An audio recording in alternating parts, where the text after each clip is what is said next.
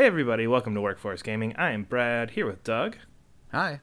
Today we're going to talk about the game The Tourist, which Doug recently finished up on the Nintendo Switch. Yep. I'm going to be completely honest, I had to watch a trailer for this before we started recording because I had no clue what this game even was. So you've mentioned it to me a couple times though, so what stands out to you about The Tourist? The reason I want to talk about it is because it's a game that's part of a very particular genre, of which I only know one other game that exists in this genre. I don't know if two games make a genre. I don't know. That's a good point. That's a good point.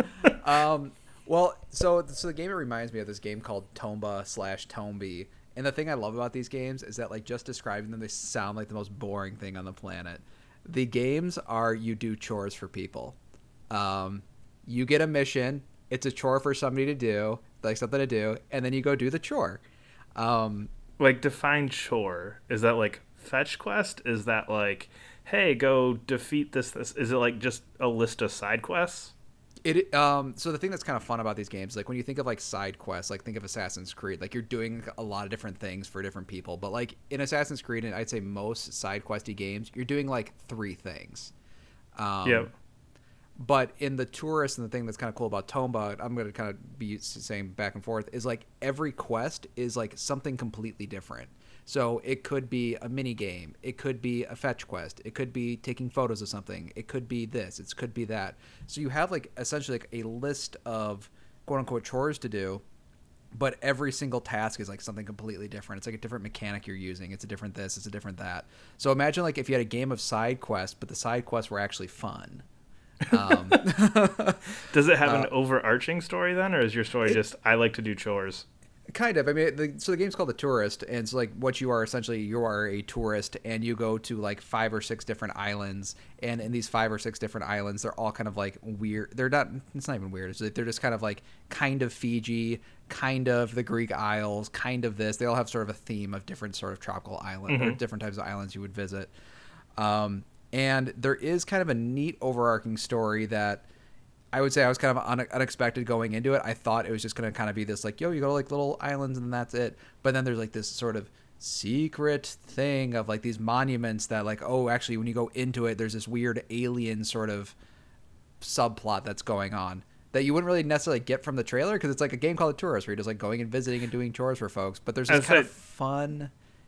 Yeah. The trailer just looks like you're just walking around a town. Yeah, no, so that's the fun part. So it's like there's parts where you're walking around a town, but then there's parts where you're going through this kind of like little adventure area where it's like these weird alien ruins. And then another part is like you're surfboarding, or another part is you're scuba diving, or there's another part you're doing this. So like what it is, it's a short little game, and then over the course of the game, you do a bunch of little different things that are very different tones. So, like, you can have these kind of happy little tropical experiences where you're just, like, dancing. Like, there's, like, a DJ, and you sit there and dance. Okay. But then the tone could completely shift to where you're in this, like, very dark, sort of spooky area that's, like, very poorly lit, and there's, like, this kind of creepy music going on. You're doing something else entirely.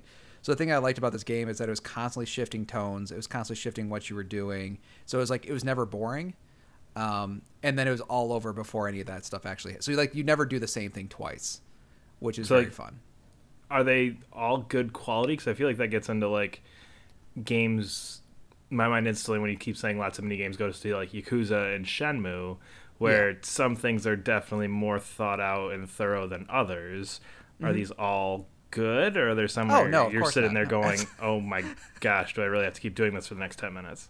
Oh no, absolutely. Well, the thing is, like, the minigame's not even 10 minutes long, so it's like 5 minutes. So it's like you don't even have enough time to register of whether or not the minigame was bad because you're already done with it. So it's like, oh well, okay. So it didn't, like, I would say, like, because it's so quick on everything it does that it doesn't really matter if it was bad or good sometimes because it's just like, okay, well, I'm done with that part, and now I'm just by the time you even get to the point where you could render a judgment on it, you're already past it. Yeah, and I think the problem with like mini games, if you're thinking of like Yakuza and those other ones, is like you just feel like you're just spending too much time in the mini game. You're like, okay, I get it. All right, all right. Yeah. Like you said, like I'll do this for the next 10, 20 minutes, this exact same thing or this little bit. But in this one, because it's changing so often, it's like, even if you like that thing, it's like, well, we're done with that idea now. We're tossing it away. We're doing a new idea. You can't go back and try it again or something? Yeah, I mean, you can, but it's like it's so easy to eventually master that thing. Oh, okay. It's not even like there's like one mini game I had a tough time with, but it's just this very, very nice laid back game, and it really, really reminded me of a lot of like Mega Man Legends and these old PS1 games like Tomba, because the tone is so light. It just felt like I played it on vacation, and it felt like just a nice vacation, very easy, kind of nice exploring game.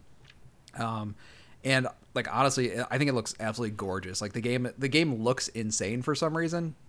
You could say it kind of has this like Minecrafty art style, but just I don't know. I have no idea what sort of magic they're running out, but the lighting in it is utterly insane. Like all these real time shadows and stuff going on all the time. It's really cool near the end because it does the situation kind of escalates near the end.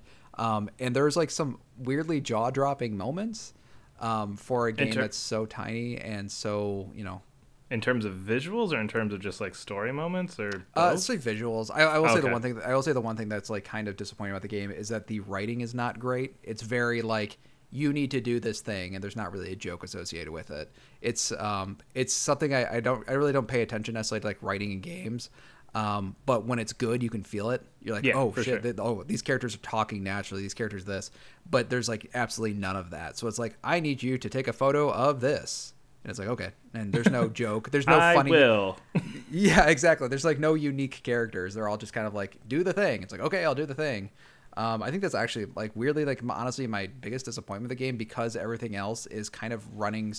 It's everything else is done so well. And because it's so short, like it's very easy to like analyze every little bits and piece of it, because it's only like I think it's like 3 hours long. Okay. So it's very easy to like take these pieces of the game and kind of parse them out and say, that's like, I didn't really like that aspect. And the writing is probably the biggest one, just because everything else just felt so sharp and so clean and so well done. Like they have some really cool mini games as well, like kind of like the Yakuza arcade. Like this has a Yakuza arcade. Oh, nice. So you can kind of just go in and play like old. I'm assuming they didn't get licensed games, but just retro style games, or do they have licensed ones? Yeah, they're kind of like they're like retro style games. Like there's a game that's kind of like F-Zero. There's a game that's kind of like every 2D game you've ever played. But they're nice. But it's kind of neat because it's just like this one little distraction as opposed to all these other like one little distractions. So is this closer to a mini game collection, or is it closer to like a full-fledged narrative story game? I guess mini game collection would kind of be the thing, but you are exploring. You do a lot of exploring of the individual islands. So you can like wander around and find secrets, like that kind of thing as well, like in between your mini games. Yeah, exactly. So like finding the like you might find a guy who's like off in like a far corner or something like that, and there's like a lot of like neat little exploration aspects of it. So I think like reducing it down to simply like a mini game collection would be kind of like, is Yakuza just a bunch of like mini games? Like, well, no, you're exploring a lot of aspects to get to those mini games. It's not just like a hub for mini games. There is that hub aspect that's like another really big important thing. Mm-hmm. I just like there's also like there's no combat. It's like you just go around exploring, doing chores, doing a good vacation game, like you said. It's exactly like it. No stress. It absolutely nails that tone too. So I don't know. It was a lot of fun. I really, really, really loved it for the time I had with it. And I just feel like a lot of people just like it got buried hard. Like I don't think anybody's. It came out in November of last year, so I mean that's not really the time to put out your 2 or 3 hour just chill. Yeah, setting on like a tropical island in the middle of like winter. Yeah, it was definitely a weird time for it to come out. Mm-hmm. But yeah, I just want to mention because I like Tomba, and I honestly I just haven't seen another game in that kind of pseudo genre before. And it's like the only other one. So, last question before we go. Best mini game in this. Ooh. I'm thinking too hard. I was going to say, that means they're all way too good, or you don't know?